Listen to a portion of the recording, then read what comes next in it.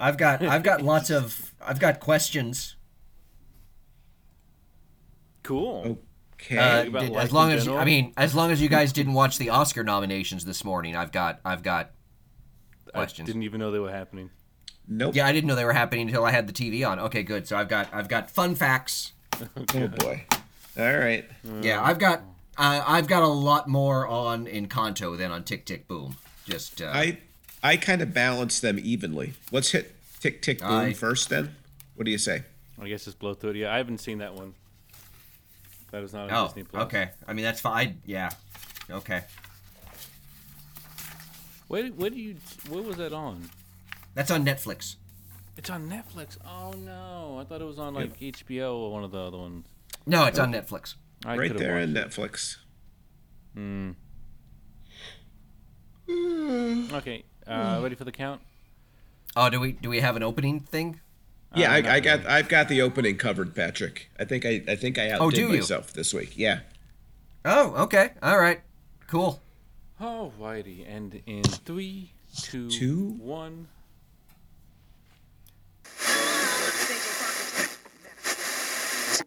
And welcome to another episode of Even More Mashed Up, the pop culture podcast featuring two professors talking about, well, all things pop culture.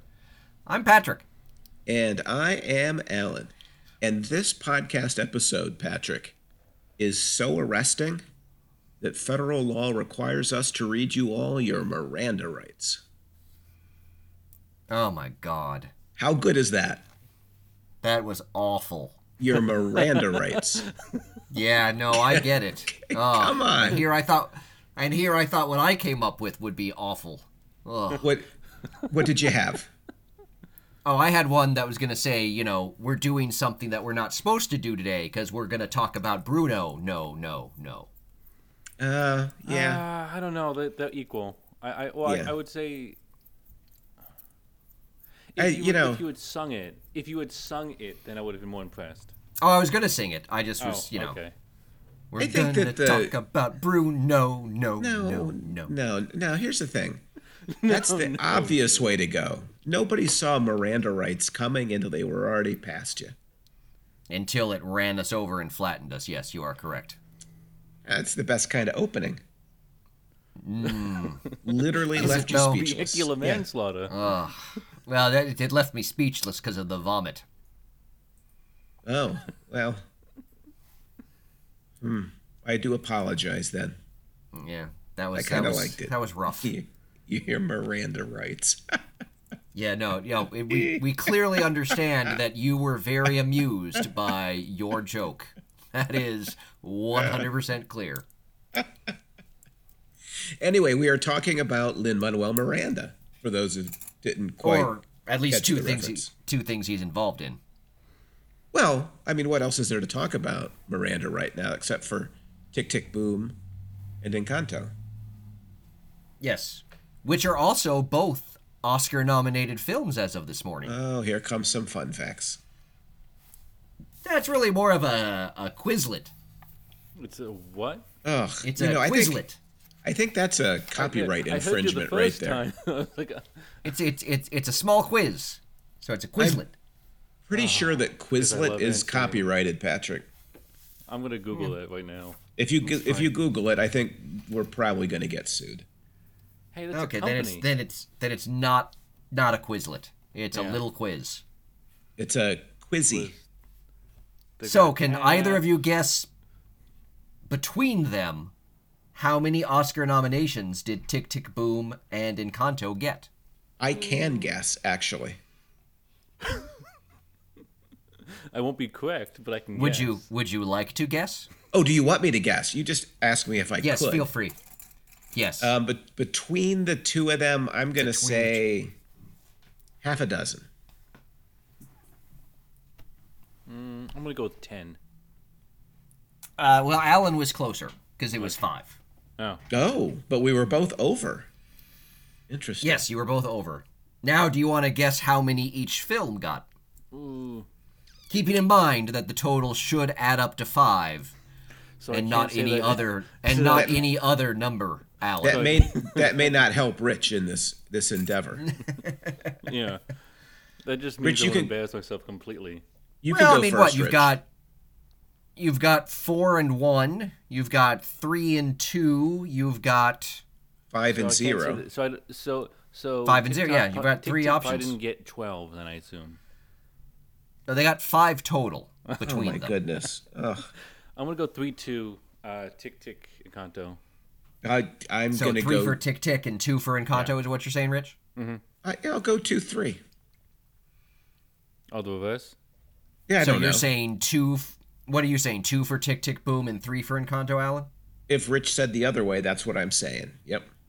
I did Yes. say the other way. Okay. Alan is correct. Oh, Rich, thank Power you. of Disney. Yes. You're welcome. Yes, it's 3 and 2. 3 for Encanto and 2 for Tick Tick Boom. Now here comes the tough question. Yeah. Don't In ask what us which one. categories Oh. was each film nominated? All right. Tick Tick Boom would be I lead don't even know the actor categories. and would be Correct. soundtrack. Incorrect. No, I think s- Disney. I mean, Disney. I think is always gonna get the soundtrack. Supporting actress. No. It better not be for direction. No. Okay. Screenplay. No. Sound editing. Oh, sound design. So close. Editing sound. No Just editing? closer. Wait, did you editing? mean close because it has Yeah, to do with the best music? best film editing. That's what it. Yeah, it got it. Ah, Tick that Tick wasn't Boom close is at best all. actor and best film editing. That second one surprises me. But everybody knew Garfield was getting the nod, right? Yeah, he's got some stiff competition though. Oh, does he? Well, he's up against Denzel for Macbeth. He's up Yeah. against Will Smith for King Richard. Oof. He's up against Javier Bardem for the Ricky Ricardo. Oh boy. And I can't remember who the last person he's up against is, but he's got a yeah. Let's be honest. Ricky Ricardo's not going to win. I don't But know. the- Oscars love people acting like they're other people. Yeah. No, I And it's know from, like, that. It's kind of the definition of Hollywood loves acting if you think celebrating about it. itself. Yeah. Aren't almost. That's the kind of thing. It just seems to me like But almost Hollywood also every likes actor. celebrating itself. But doesn't every actor act like somebody else, except for maybe the cast Well, of but, like, Friends? I mean, somebody that they're basically doing an impersonation. I mean, Oh, never mind. It was just a Friends joke. I just feel like that movie didn't So- get a lot of critical reception. It just feels like the others. It Like didn't. how do you beat Denzel in Shakespeare? It seems like that seems like he's probably the front runner. Yeah, and then I that'd be think my vote, after would be. him might be Will Smith and King Richard. That's who they were mainly talking Yeah. about this morning. yeah. So now we need to guess. Still nominated is kind of nice. The three categories that Encanto is nominated for. Well, one's clearly the music. Soundtrack. I'm sorry, you're gonna have to be more specific than that. Musical soundtrack. Nope, still gonna have to be more specific. Magical musical soundtrack. Musical soundtrack in an animated film. It's up for animated film. And something music. Or It- some things music. I don't know what that meant. I It don't means have there's any more idea. than one music award. Oh. Musical I don't know what editing. those are. No. Music oh my God. I writing? thought these guys. I thought you're gonna nail these. No, I don't know. this is embarrassing. Yeah, I have It's no idea. best original song and best original score. The score and the Score, songs are that's the treated word separately. I'm looking at. I Yeah. pretty much feel I like was gonna say screenplay soundtrack again, covers and I knew it that. wasn't. Yeah. Yeah. No, because you can buy the soundtrack that are the songs Lin-Manuel Miranda wrote, or you can buy the soundtrack that is the score. They are both soundtracks that you can purchase. I Did he would think not they write the would all score? be. They would. No, just he did be, not write the score. Wouldn't they just be mashed up together? Nope. That's No, weird to no, me. no. A lot of ones they separate them out. Particularly if they have like a significant amount of, instrumental music and then sung.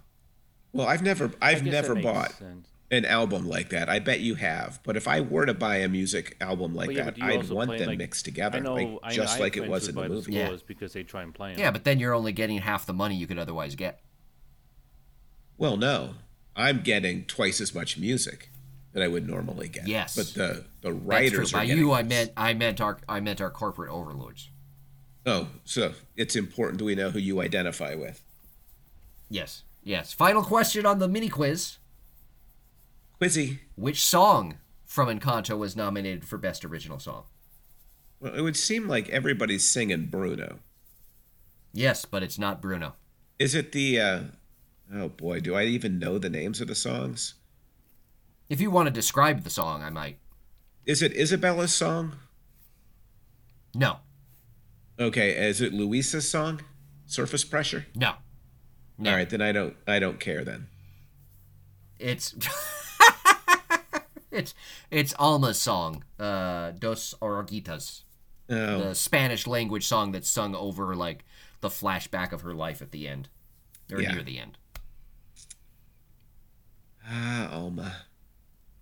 Yep. So that's the end of the. So yeah, no song nominations for Tick Tick Boom. No best film nomination for Tick Tick Boom, which seems to be surprising some people. It's a little surprising, I would say. Yeah, do you want to guess how many nominations Spider-Man No Way Home got? I'm going to say 2. That would be too many. 1?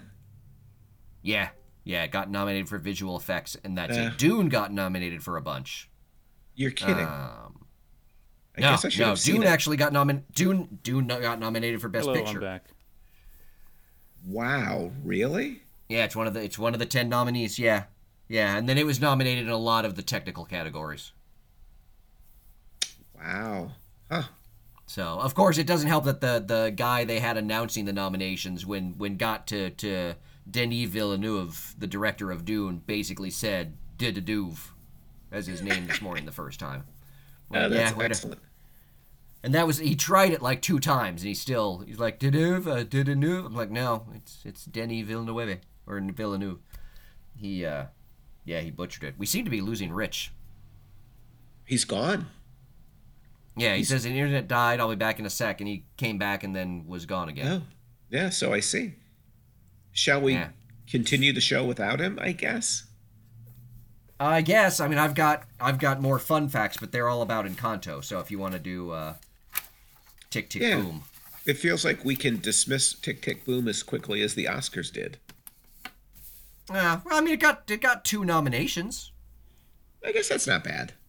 which isn't nothing. So I mean, I would really like Andrew Garfield to win, but I don't. He's in a tough category. No, it was a terrific performance. I agree with you. I'd like to see him win. It seems Yeah, like a fairly it would be a long nice. shot. It would be a nice bow on kind of the renaissance of Andrew Garfield that we're enjoying right now. Right. No, that is true. And if it's a true renaissance, he'll have other opportunities, right? To Yeah, one would hope. I mean, he's a very good actor, as Tick Tick Boom and Spider-Man sort of reminded me. Yes. yes. Hey, Rich is back. I I am. like My how internet I like how died for Rich a just second. chimes in with the yes, having been gone for that entire conversation. Well, no, I was listening. I was waiting until you were done before I popped back in. Do you think he usually So just is listen on to my phone. autopilot like that and just, he's kind of like Ed McMahon on the couch? Heyo. Sounds good. Like periodically, you are correct, sir.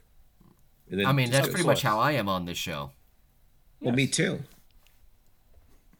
Yep. We all just autopilot off of each other. Yep. So, Tick Tick Boom thoughts. Alan, So- would you like to... Yeah. What I found most fascinating about this movie and what I loved about this movie is it felt to me like you could watch Tick Tick Boom and see an artist drafting a show over iterations of shows. And I don't know that I ever thought of like a musical composer in that kind of way. But to me, it felt as if you could hear Jonathan Larson drafting Rent as he was working his way through his first couple of shows, which are which are, seen and heard in different ways on screen. Yeah, I agree. That was one of the things that stood out to me in the film as well, and one of the things I really liked was, the way that it's, the film adaptation of his second musical, which is all about his first musical, but obviously you can see it leading into Rent, which was his third and final musical. You can kind of see the way in which, there's clearly elements, particularly of the second musical, Tick, Tick, Boom itself, right, feeding into Rent. Particularly the moment where, I can't remember if it was the agent or someone else kind of said, write what you know. And there were a couple scenes early on where he was kind of talking about his life. It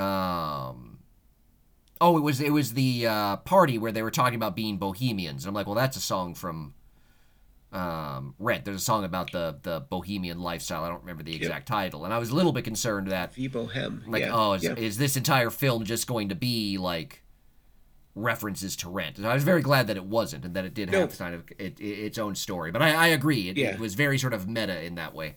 Yeah, I thought you would like the meta-ness of it, and to me, like it's so clearly showing the trajectory to Rent, and I know it's way more easy to like put that together in retrospect. Like it's easier to know that Rent is the final work and then kind of see everything leading to it. It's always easier to construct these things working backward, but like it was thematic and it was content, but it was also, you could see him working with musical motifs that he was going to polish and tweak and change as he kind of moved to Rent. And I'm fascinated. Nothing fascinates me more than thinking about or trying to understand how people create. And so I thought the movie was just like this fascinating kind of case study of creation that I thoroughly enjoyed in that way.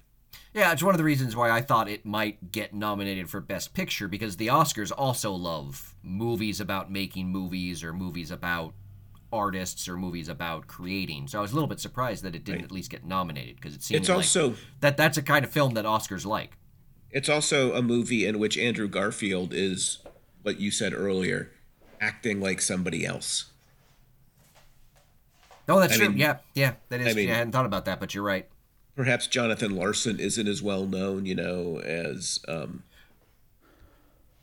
Well, but also unlike, I don't think Andrew Garfield didn't do anything to actually try to look like Jonathan Larson, whereas Javier Bardem, got it. Very much. If you think about like that, or you think about Eddie Redmayne when he won for playing Stephen Hawking. Yeah. There's something else going on there. Right? It's that it's playing somebody else, but Hollywood and Oscar really love physical transformation. Yes. Oh, yeah. Exactly. Like to win an Oscar, you need to take a really good-looking, pretty person and turn them into something that's not. Yes. Generally speaking, yes. Which might be the one reason why Bardem won't win, because he's not really the Stephen Hawking transformation or anything like that. Right. So I have a second observation about the film, unless you've got something you want to jump to. Well, no, the only other thing, speaking of transformation, is the whole time I was watching the film, and the actor playing Larson's girlfriend, Susan, in it, I was like, for the life of me, I'm like, I know her from somewhere, and I couldn't figure out what it was, so I finally just had to look her up. She was Storm in Apocalypse and Dark Phoenix. You know who caught that was Vicky. Oh, really? Yeah. It would have slipped right past me, but Vicky was like, I know her, and she figured it out.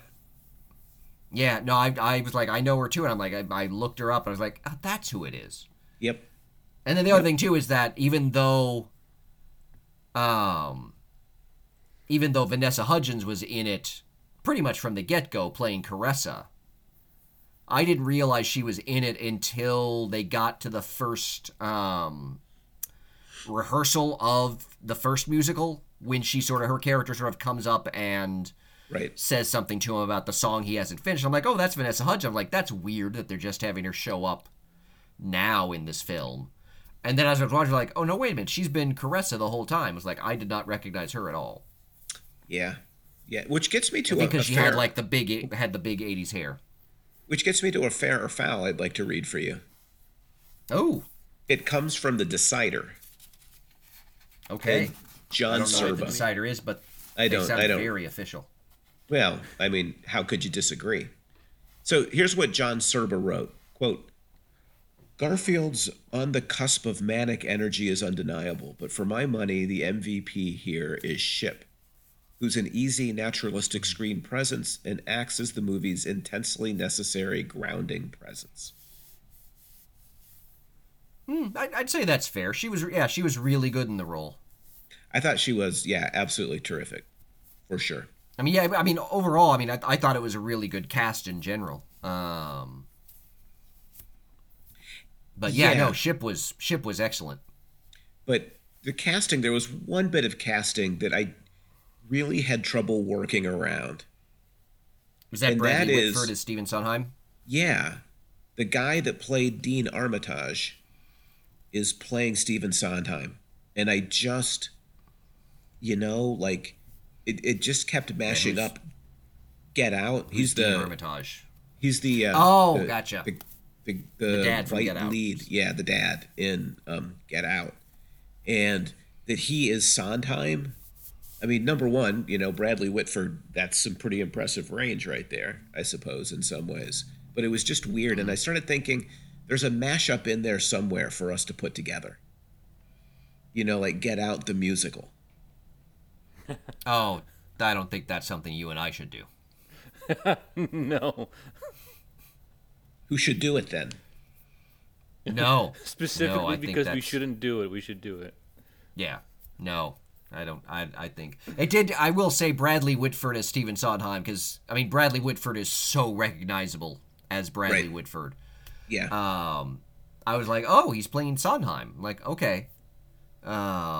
It's just I do love Bradley Whitford, but he does, he's very recognizable. Right. Yeah. And so that for different reasons than you, it kind of took me out of it. I was like, oh, it's Bradley Whitford doing what Bradley Whitford does, only this time he's Stephen Sondheim. Okay. Right.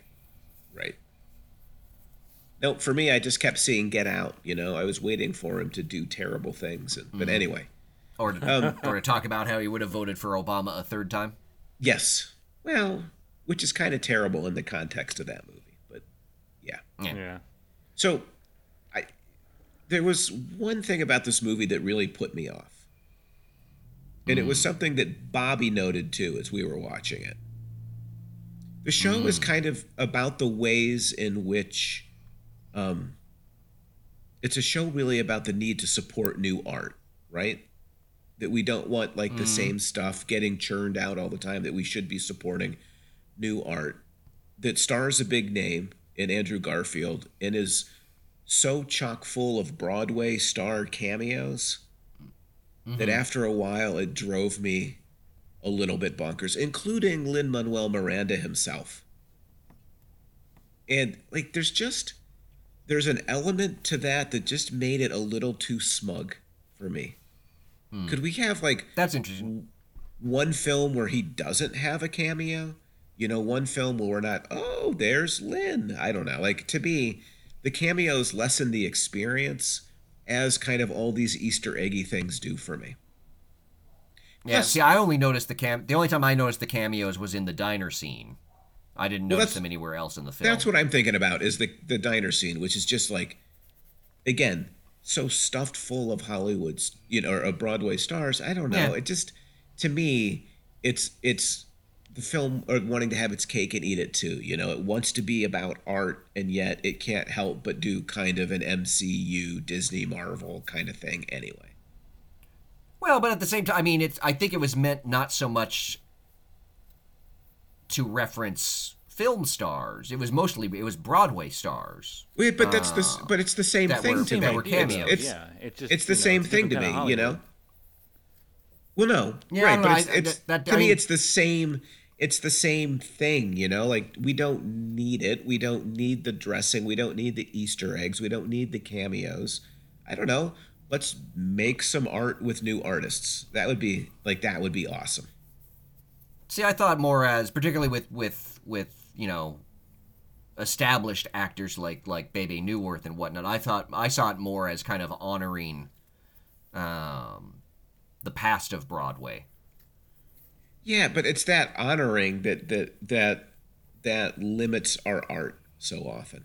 It felt to me like I mean, the in movie a wanted to film say that's all something about the creation of art. and I did think something different. it's a nice thing. I think it's a nice thing to recognize kind of a history of the artist. I think part of it too is Ugh.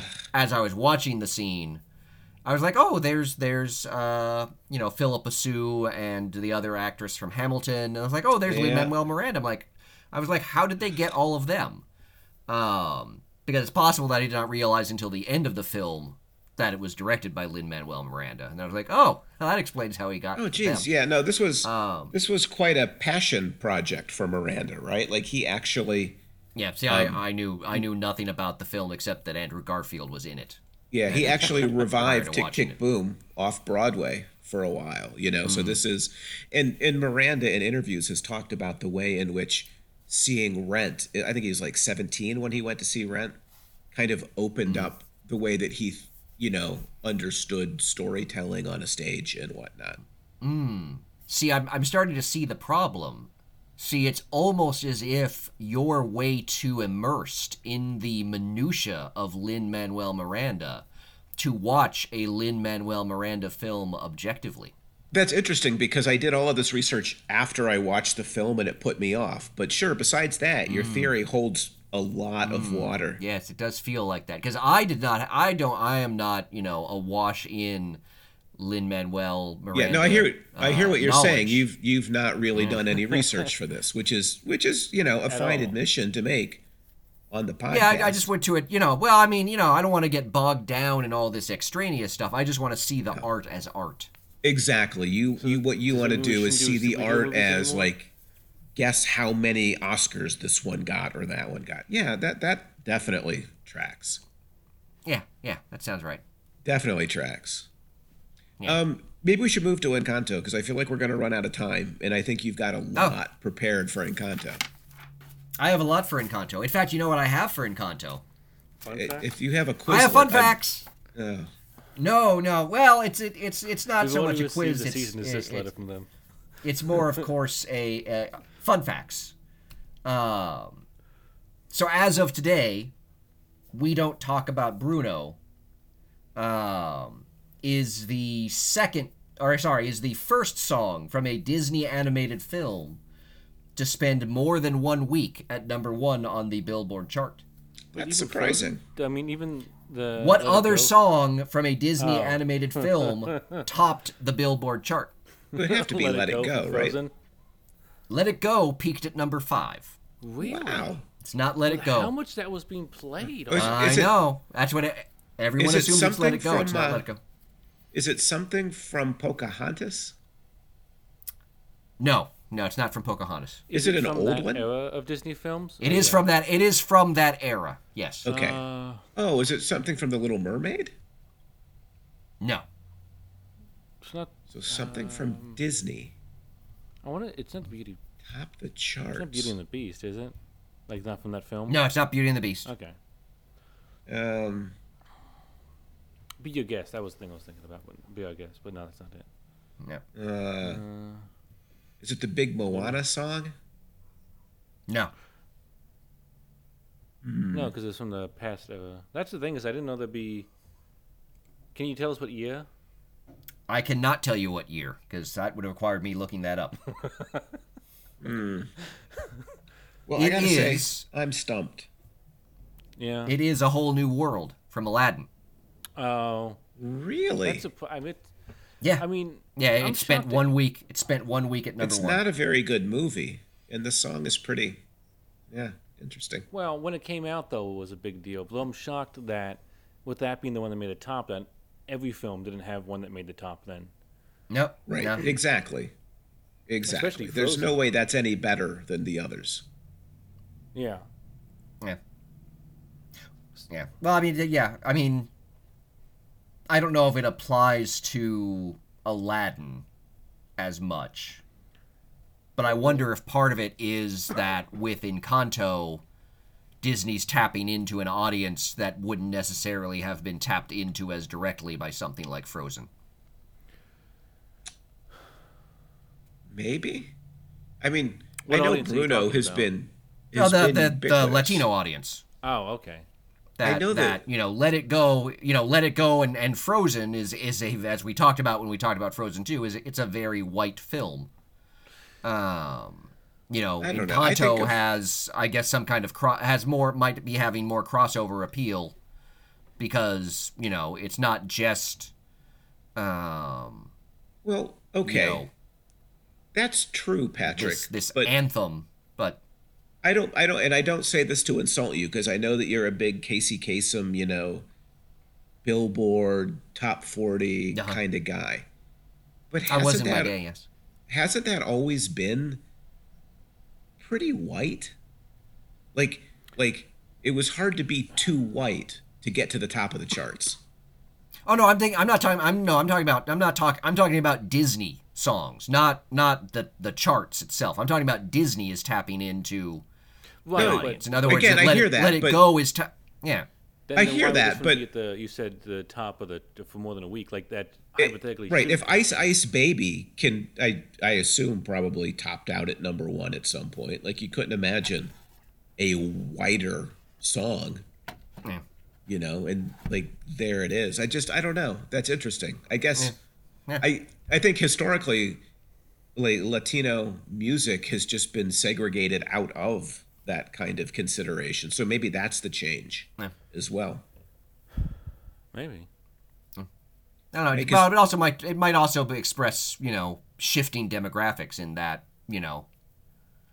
appealing to an all or a largely white audience, whereas once upon a time that was plenty to get to the top of the charts. Now Yeah. it's not. There might be a multicultural thing. Like, it's not that I'm not hearing your argument. I'm just not fully convinced by it. I don't know. It's a puzzler. But I wasn't so much arguing it as just throwing it out there. I have no actual proof for it. So well, you're hanging on to it more pretty of a tightly. So hypothesis. like, it's a puzzler. I've got more fun facts. Okay. So let's see here. I want to do that. So Miranda wrote 8 original songs for the Encanto soundtrack. As of this recording, how many of them have charted within Billboard's Hot 100? Oh, boy. I'm gonna say 3. Okay. Rich, would you like to guess?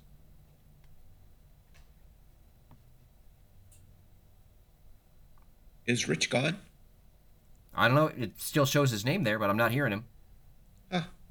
Well, he's definitely on autopilot then. I'll guess for him. Rich is I gonna guess. guess 2. Okay, well, you're both wrong. Damn it. Because as of this week, all 8 have charted. 1, 2. Wow.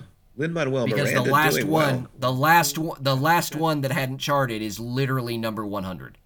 Lin-Manuel Miranda has literally the number 1 and the number 100 song. Boy, on the that Billboard can't have Hot 100. happened very often. I have no data on that. Well, I wasn't expecting that you would. Can I It read feels you like a you were. Can I read you a fair or foul from RogerEbert.com that goes along this line? Oh no. Yeah, go ahead. I fear what it- this is going to be. It's from Monica Castillo at RogerEbert.com. Oh, okay.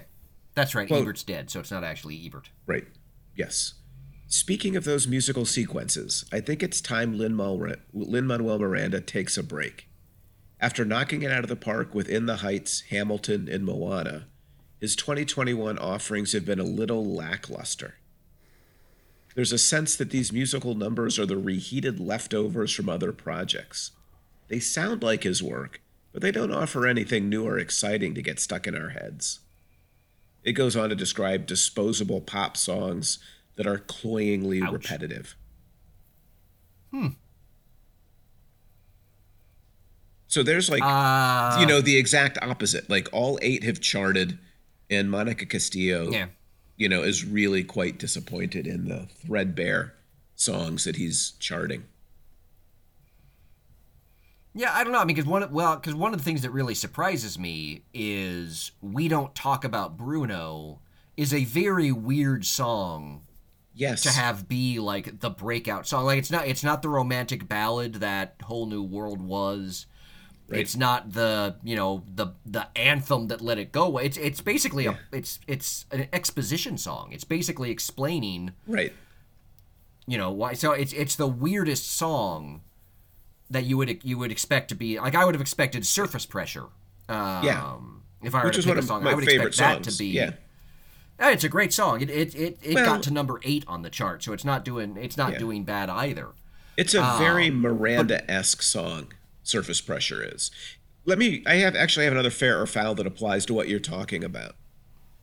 So Glenn Weldon was on NPR talking about Bruno and why it's so popular.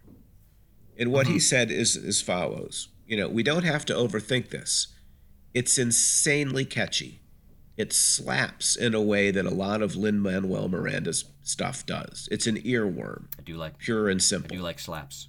Yeah. You see, as soon as he says slap, like I've lost him, because now that old folks are saying it, slaps is clearly cooked. Oh yeah, yeah. Well, it's interesting because he's basically making and calling it an earworm. He's basically saying the same thing as Castillo in terms of it being catchy and Yeah. whatnot. But he then goes on. He just doesn't seem to hold. Yeah. Yeah, he then goes on to say, but it's also about something very real, very recognizable, because every family has that thing we all agree on not to gossip about until you get one of your aunts alone.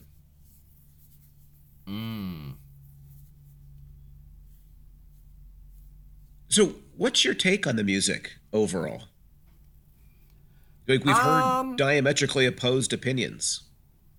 Yeah, I mean, I enjoyed it. I thought it worked well within the movie. None of it really jumped out to me as like things that would stand so much on their own, just as songs people would want to listen to, except maybe Surface Pressure. Yeah. That the film, the songs by and large seemed pretty embedded within the film, so I'm a little bit surprised that they've had the success that they've had just as songs. Right. I agree. But I also like Lin-Manuel Miranda's music generally. Right. I love Hamilton. I love Tick Tick Boom. And I like the songs in Encanto. So I guess I'm part of the problem, I guess Castillo would say. Perhaps so. So I went to see it with Hope, and because I'm so over-researched, I knew that he had written the music for this. And I gotta say, initially I was kind of underwhelmed. The music to me was a little hit or miss. So I'm kind of in between, every song on the charts and Castillo saying that like there's nothing here. But the songs that were good, Surface Pressure, We Don't Talk About Bruno, I get it. What else can I do? Like there's some good songs in here. Lin-Manuel Miranda is a terrific writer, I think. But there are moments in Surface Pressure where you feel kind of the Hamilton break in it, if that makes sense. And so I enjoyed it, but I agree with you. I didn't see it as music that was kind of hitting a home run. He was hitting solid doubles for the most part. Yeah, there was nothing the songs were all good, but there was nothing in it that was like, oh, that's the next Let It Go or what have you. Right. Agreed. So yeah, so I was yeah, I'm surprised. It's just I'm like, wow, it seems weird, and then for it to be the "We Don't Talk About Bruno" song, I'm like, that's just a weird song Yeah. Yeah. to have be I like agree the again. breakout hit.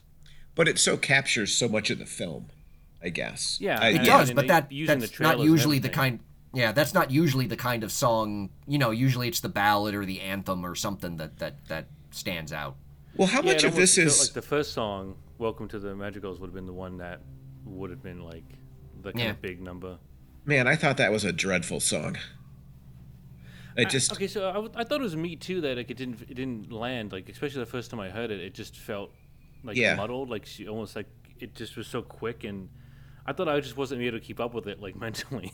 Oh no, it was hard. Yeah, it was one that I was Well- like, wow, this song is explaining a lot, which is why I was glad. I was like, oh, good, they're doing it a second time. I can actually catch. they did. There was Well, a it's- lot of like that is a lot of information.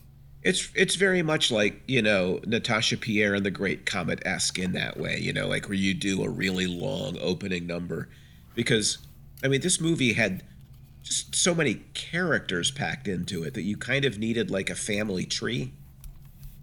Which you literally got, yeah. Right, yeah, right. Like that's kind of what the prologue to Natasha does as well. So not original, but I just it's a song. It didn't really capture me. Like it took a while for the music to really kick in, I thought. Yeah. Well, and again, that's a song that's doing a lot of more exposition work than really being a song. A Yeah. standalone. Again, it's fairly. Yeah. I mean, again, that's that song even more than we don't talk about Bruno. Like that song is an information dump at a very fast speed. I mean, Yeah, but if I'm kids on in the village, you Spotify, should already know this. if I'm on Spotify and I'm listening to something from Natasha, it's almost, more often than anything else, it's going to be the prologue. So like you can write that song in a way that it is more than just an information dump.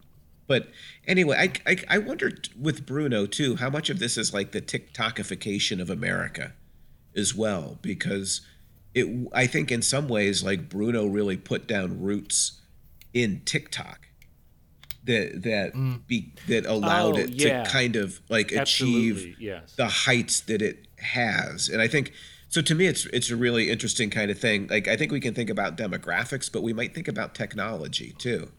And the Yeah, way Yeah, in no, which yeah, I think you're right about TikTok. TikTok was a springboard Well, just social for media Bruno. in general, but yeah, especially that's the song that before I even watched the movie, that was the one song that I already like kind of heard before Right. even watching it because it was all over TikTok. Exactly. I don't know what the answer is, but I find it really interesting. Yeah, I mean it's a neat song. It's not agreed. Bruno, it's not bad, but like again, especially when you realize like the charted hit, and then you see like Frozen get it. It is fascinating that that's the song that Yeah. basically beat Let It Go from Frozen in a sense. Yeah. Well, Yeah. it beat everything. It's the first Yeah, Disney that's song to true. do It multiple beat- weeks yeah. at number one. So Yeah. Yeah, Even you wouldn't think, Aladdin. Yeah, even Aladdin. yeah. So I have a question. So were you? Oh, go ahead, sorry. Patrick. Yeah, go ahead. Okay. I was just so, gonna say, were you? Oh, go ahead. No, you please. This is really hard at a distance. Go ahead. No, I you go mean ahead. it this time. No, you go. No, this is quality. This is quality podcasting. You go ahead. I really must I was just gonna- insist I- that you go ahead. I was just gonna say I found it interesting, because I'm assuming you know the actor that did the voice of Mirabelle Yes. is the actor that plays Rosa on Brooklyn Nine-Nine. Yes, which is, I guess, shows considerable range, not just in terms of Yes. characterization, but age as well. Yeah, yeah. I would, I mean, I've heard her talk in her normal voice, and her normal voice sounds much more like Mirabelle than it does Rosa. Yeah. But yeah, just someone. I was like, but her playing someone so much younger. That was all. That's all. That was my thing. She seemed to carry it, like Oh yeah. it didn't. And that's the thing. I knew she was involved in it, and I looked up afterwards. I was like, oh, she was Mirabelle. Like if you had asked me who she played in the film, I was like, well, I guess maybe Louisa was the character she played. Yeah. But then I looked, I was like, oh no, she's Mirabelle. That would not have been my guess. Well, I So just yeah, age-wise, she's got an impressive range. yeah, you would have guessed a parent. Yeah. Yeah. Yeah. So here's my question for you, Patrick. Yes. Here we have another movie and another Disney movie about people of color, kind of grounded in a magical realism that removes them from the real world. Yep. You, of course, They are are literally a surrounded by resident mountains. magical realism expert. Yeah. How do you feel about that? Like, is it a problem, Yeah, or I- are we just too concerned about, like, overthinking it? No, that's a lot of my thoughts about Encanto is, you know, on the one hand, you know, particularly the fact that it is set in Colombia, which of course is where, you know, where Gabriel Garcia Marquez, the great Latin American magical realist, is from. You know, I can see sort of why they went in the direction they did. And then, yeah, I'm of two thoughts on the Yeah. magical realism in the film, because on the one hand, you can look at, or I look at the magical realism in terms of the vibrancy and the color of their, you know, their hidden little valley. Yeah. And the way in which there's almost, you know, kind of the way in which the Colombian or if you want to say Latinx culture that it is presenting is presented with a very sort of a vibrancy that borders on magical realism, that sort of makes it stand out and have a kind of power to it. Right. But then there's the other side of it, which is exactly what you said, which is the way in which that they are, you know, again, as you kind of alluded to, like there's this very vague sense of violence, political violence, or some kind of violence that sort of drives Alma and the rest of the inhabitants of the valley into it. Right. And you know, so sort of there's this sort of vague sort of feint towards dealing with sort of that kind of violence. But ultimately what the film does is completely remove its characters from any sort of interaction with that. And as much as, you know, something like Gabriel Garcia Marquez's 100 Years in Solitude, in its sort of fictional country of Macondo, is a fictional, magically real country, it's still a country that is very much connected to, even if just allegorically, what's going on in Colombia politically at the time. Encanto is sort of divorcing itself from it. And so So, would it be fair to particularly say, particularly near the end, where, you know, the valley splits open when the magic is broken, I was like, oh geez, they've been cut off from the world the whole time. Like, well, that's not great. it reminds me in some ways of your critique then of In the Heights, which built this like very colorful and vibrant community. But as I recall, one of your complaints was it was a community that kind of existed in isolation. Yeah. It does. I mean, again, it's doing a very easy kind of magical realism, a magical realism that is completely separate from the real, Right. Right. which is probably about probably about as much as we can expect from Disney, I guess. Well, I think that's fair too, obviously. But yeah, I mean, again, those were sort of my immediate thoughts. Yeah. On the film was and just kind of even separate from the magical realism, was just the way in which, you know, we're looking at and we're celebrating a Colombian or Latinx community that is completely isolated from, you know, the real world around it. Right. Right. Again, sort of posits an idea of Latinx communities as something wholly separate, something anachronistic. I mean, it's a very sort of Right. pre-modern existence that they have as well. That they're Absolutely. they're separate both in space and time, Which again is Space something and that time. you've seen in Latinx and depiction of Native American communities as well. That they're Right. always depicted as sort of anachronistically. So there are a lot of ways in which that I found what this film does in terms of representing the community that it does problematic. Yeah. So let me make an argument to try to salvage the film in that way that I think you can use against me. But I'm curious what you think.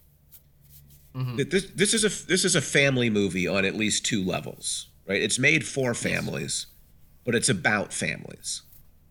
And one of the things I really liked about this movie was the latter, that it was about families, that it's a movie that really thinks about the ways in which we rely on each other, but it's also a movie that thinks about the ways in which we miss seeing people for who they are because we think we know them so well. That all of us are flawed, struggling human beings, surrounded by flawed, struggling human beings.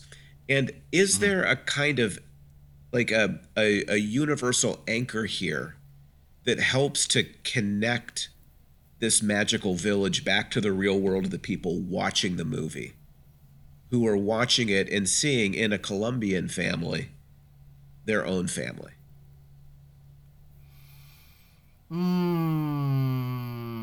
See, I think I could see where you're getting that from. I think I would see it a little bit differently. I thought you would, so I'm curious. Yeah, just in terms of I think what the film does with that idea of family and the idea of sort of intergenerational trauma, which is sort of what the film's been seen as talking about. Sure. I think what it does with that and what it does with that, I think the film does very effectively. I see that as, on a thematic level, as wholly separate from what it's doing in terms of magical realism and its representation of Latinx communities to the political real. I think it can do that. I think it can do both potentially. I guess, or I guess I'm yeah, that's what I'm saying. Is wondering that I'm if it can do both. well, I think it's doing both. I think one of them it does well at, the other one it doesn't do well at. Yeah, well, I'm not sure which one it does well at, actually. I think what you were saying about family and intergenerational trauma, for me, the Yeah. film, I think, by and large, works on that level. I didn't, Okay. in terms of, Yeah. Alma not listening to Mirabel, but also Mirabel not listening to Alma. Right. And sort of the way that I thought all of that, what the film was saying about family and trauma and the way in which trauma is passed on through generations. And then what you were saying as well about kind of more generally the way in which that expectations are sort of put on other people. I thought all of that worked perfectly. I thought that all worked fine in the film. Okay. And seemed to me to be kind of the main thrust of the film.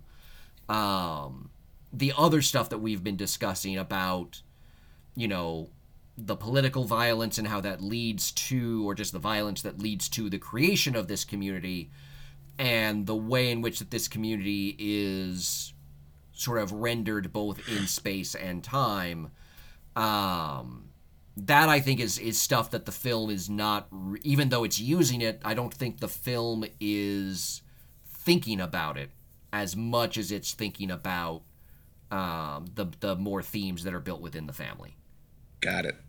Which brings me to my final fair or foul, if you don't mind me running it by you, because it just feels like it fits here. Yeah. This is from the New York Times. Maya Phillips. There's a robust engagement with and respect for Latino culture in all of its dimensions in this film. The Madrigal family members' skin tones range from lighter to darker, their hair textures from straight to kinky curly, and the grand poobah of the contemporary musical movie score, Lin-Manuel Miranda, provides a spellbinding soundtrack of songs combining salsa, bachata, and hip-hop, played with traditional folk instruments from Colombia.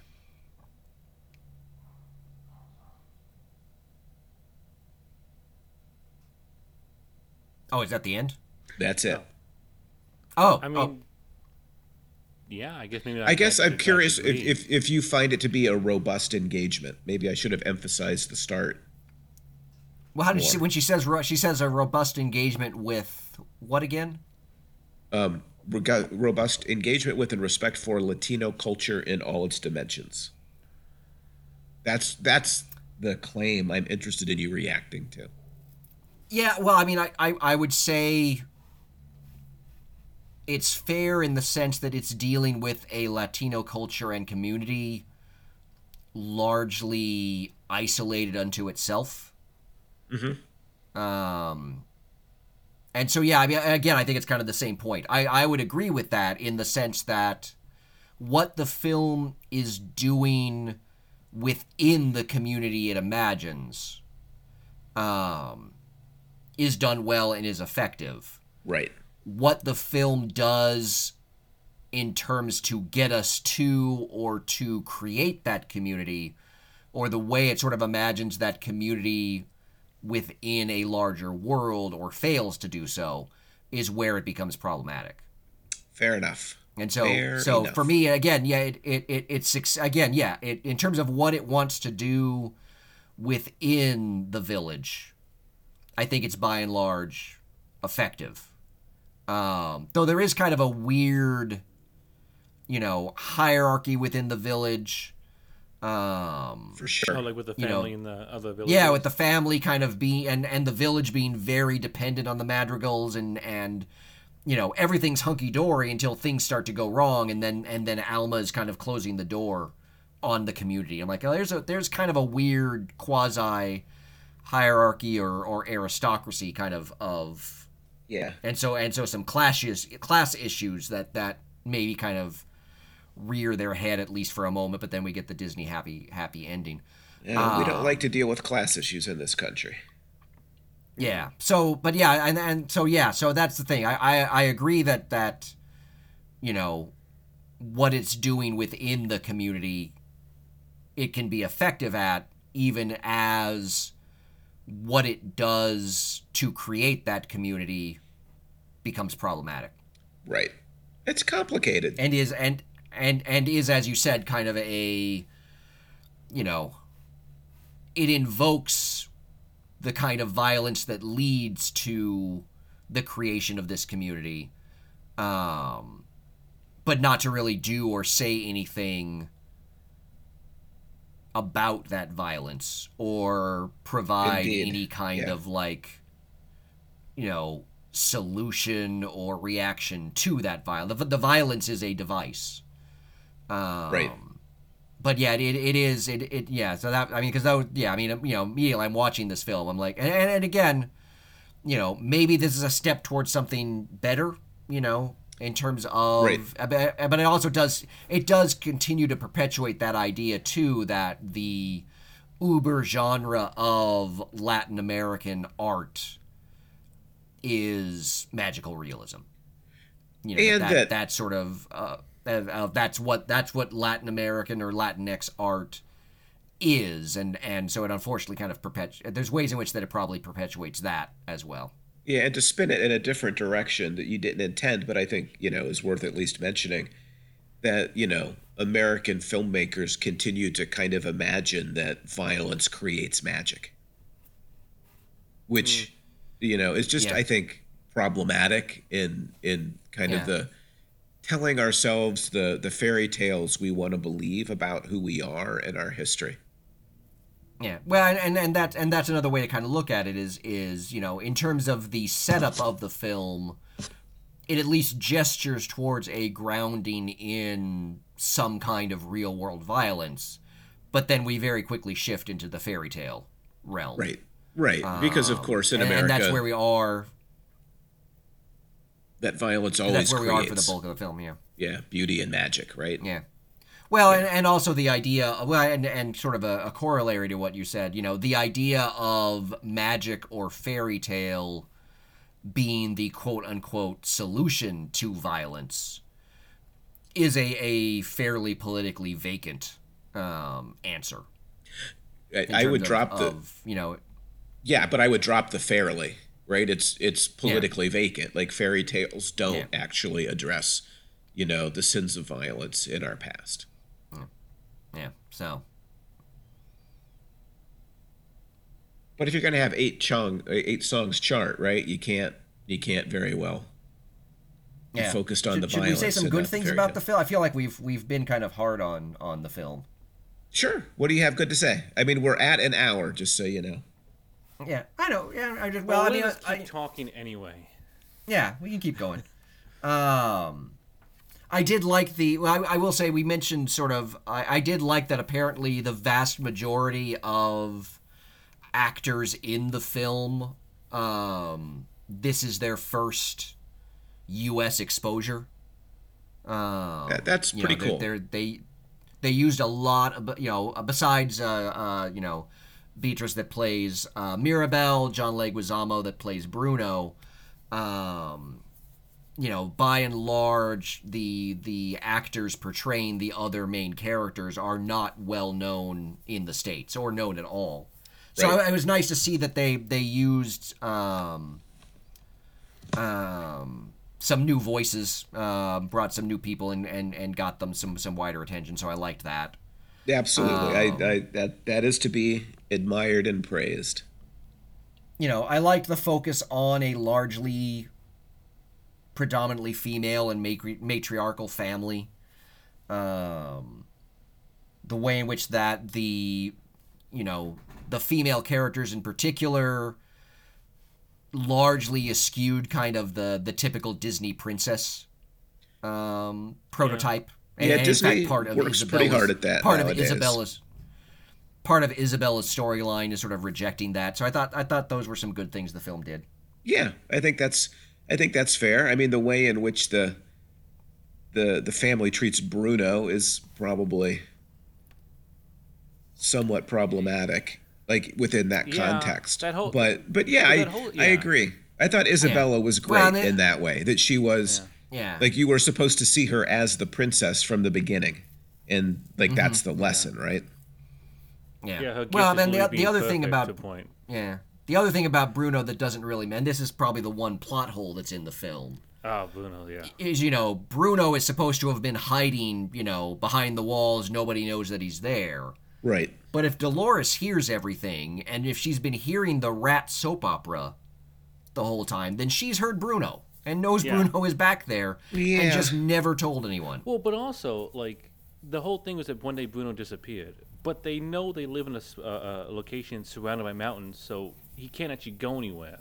Yeah. So, like, if he actually disappeared, like, it seems like the family's like, oh, he disappeared one day, and we just didn't really look for him. Well, but that's the thing, right? The family. That's one of the ways why the family's treatment of Bruno is pretty awful. Yeah. The family doesn't want to look for Bruno, right? Like, Bruno is supposed to leave because Bruno is, this guy who brings doom and destruction. And so, in a way, maybe, she would hear him and just never talk about it or ignore that. Yeah. Maybe when, he leaves, but like Rich says, there's nowhere to go. Like, the point isn't, like, they're not really concerned about it. They seem to have just gone on with their lives. They're just as happy. How the family treats Bruno, for the ending to be that, like, oh, he's like saying like, oh, I just meant you should get an umbrella or whatever. It's gonna rain. Like, that's it. That's just a misunderstanding. Just a minor, multi-year misunderstanding in which you never led this guy to like brother, son. Live with rats and whatever. Live with rats in the wall of a house. Yeah, Well, it's also problematic in that what redeems Bruno is the fact that even though he's behind the wall, he's still wanted to be a part of the family. Which is almost like Bruno has something to prove. Mm-hmm. Yeah. It's the overproving thing for sure. Yeah. Yeah, exactly. That he's having to prove more, and he's basically exiled because the family doesn't appreciate him being around, but he's the one that seems to have to demonstrate, his dedication to the family because supposedly he's the problem. As if the problem is him. He's not exactly. the problem. Yeah, because he's not the problem. And it's even you said, he brings doom. He doesn't bring doom. The doom is coming. He's just seeing it. Right. Yeah. No, but the family sees him as the person who brings doom. Yeah, it's really completely unfair. But luckily, Bruno is a very forgiving and easygoing fella. Or he realizes that he has nowhere else to go, and he might as well come back. Like, I can't actually go anywhere else. The wall, the mountains are still there. He seems pretty happy with the rats, though. You know, like I guess he could. See, this is why I stay. do want Encanto 2, but I want it to be like Encanto 2 Coming to America, or like them having to go out into the real world. Which I'm sure because they don't have any magic, Disney, I think, at this point, right? I'm sure Disney will do really well with that. I'm sure that's what Disney is planning too. Like, but that's what they would like to do. Yeah. What if we drop these people just in South Central? It'll be great. Yeah. It'll be like Star Trek IV Voyage Home when they travel back to the 80s. I don't think I've actually seen that one. So. Really? Oh, I gave up on Star Trek a long time ago. It's the one with the whales. Yeah. I don't remember people saying good things about that one. Oh, no, that is next to Wrath of Khan, that is the one that everyone says is the best Star Trek film of the original. Yeah. Really? Interesting. Well, I never understood it because it is the stupidest film. But I think it's just the idea of Spock and everyone, being in, where are they, San Francisco? Yeah, I think they're in San Francisco. So in like the 80s. The novelty of that, of the Star Trek, crew being in San Francisco. Yeah, the Trekkies really love the big, outrageously allegorical lessons that I guess whales might teach us, right? So, like, there is kind of a tension there, maybe. So, yeah. Oh, are there any theories on why Mirabel doesn't have a gift, or never gets a gift or a door? Or like any idea? Any? I'm sure there are. I didn't actually look. Oh, but I meant, did you have any? Know. Like, because the film never gives me. I don't see any point in the film. I thought that, and I'm probably reading too much into it. Like, her gift is, like, the humanity to bring people back together. Like, that's literally her gift to the family. It's weird but because she actually does stretch. at one point see the house cracking ahead of when the house actually cracks. I thought what the movie was going to do at that point was show that, she has the same ability as Bruno, and that's kind of what I'm thinking, is that she's got the same ability. Because that's the one thing we see her doing.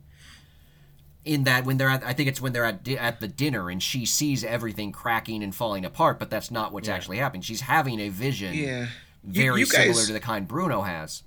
But that's about as close as we get to. You two are probably right, but I really prefer my reading of it. Oh, I don't. Yeah, I don't. Like her power, I actually think, Alan. I think Alan, human. your reading is. Yeah, I think your reading is actually closer to what the creators intended. Yeah, I don't know. I don't know. The film. Yeah. I'm more annoyed that the film itself never says that's because it seems like because even if that's the case, then why didn't she get the power to be empath or something, feel people's emotions or something, you could definitely imagine what the kid who gets talks to animals or whatever, give her just some random power. So you wanted laser beams to shoot out of her eyes at some point then. Well, but it seems weird that there was again, it shows the door being there, she touching the handle and it disappearing, which very much looks like the house is just rejecting it, like a note that says, you don't need a power or something. Would have might been better than just outright rejection from the house. Yeah, well, I don't know if the end of the film when she puts the new doorknob on the house, which I think the new doorknob has an M on it. It does. So does that mean the whole house is her door? And that now she's getting her gift. Or is she whatever it is. Replacing Abuela? She's the new in charge of the family now, which I don't know. Yeah. Again, there's weird things with Bruno where this is gonna be a forgiveness thing where Bruno has to come back and forgive, but nobody ever does anything for Bruno to forgive them. Thankfully, like you said, he is very forgiving. Bruno is very much the middle child, and so I identified with Bruno. Oh no! Here we middle child, and here we go. No. Oh, you know what? If you think about Bruno as the middle child in the rat soap opera, that's kind of like taking your stuffed animals and setting them up on stairs and pretending like you're watching a movie. Possible. Except I did that with my sisters. It's more like locking myself away in my house and playing with my Legos. Or like a tower. You just have a really big wall to live in now. Yeah. Yeah. Or Leia is the equivalent of the rats, I guess. Or wasn't there like that Oh, plastic? Leia would appreciate that. Wasn't there that like plastic pen that they used to put you in when you were a kid? You mean my With a playpen? straight, Yeah, with a when I straight was a jacket kid. and everything. Just my playpen. Yeah. Yeah, no, my parents used to put me in my playpen because I would just entertain myself, and they would go deal with my sisters. Yeah. So like, and that's kind of like Bruno in a way, maybe. Oh yeah. Oh yeah. Like I said, I'm very much like Bruno, Yeah. unappreciated. Well, I don't think that's true. Living in the walls. The plight of the middle child. Wear a helmet, Everyone's expectations being imposed on me unfairly. Yeah, no, it's Oh, let me play the world's tiniest violin. we Oh, don't man, I talk haven't heard that about one in a while. Patrick. Ick. Oh, except that's all that we do. Literally, after we finish 5 minutes on your childhood, it's like nobody talks about me. Yeah. Oh, Just- gee, I got a whole 5 minutes. It's I a- guess I'll just have to, It's enjoy enough. that little sliver of time I was given. And well, what about the time you wrote the introduction to the play? Yeah. Nobody even asked for that. That's right, and But you that got a wasn't lot about of. me. You got it was wasn't all about about me. you. Oh, it was 100% all about is you. about That was Oh nothing. my No, it God! was not. No, you're totally wrong. If there was ever a biography written of you, that would be chapter 1. Ah.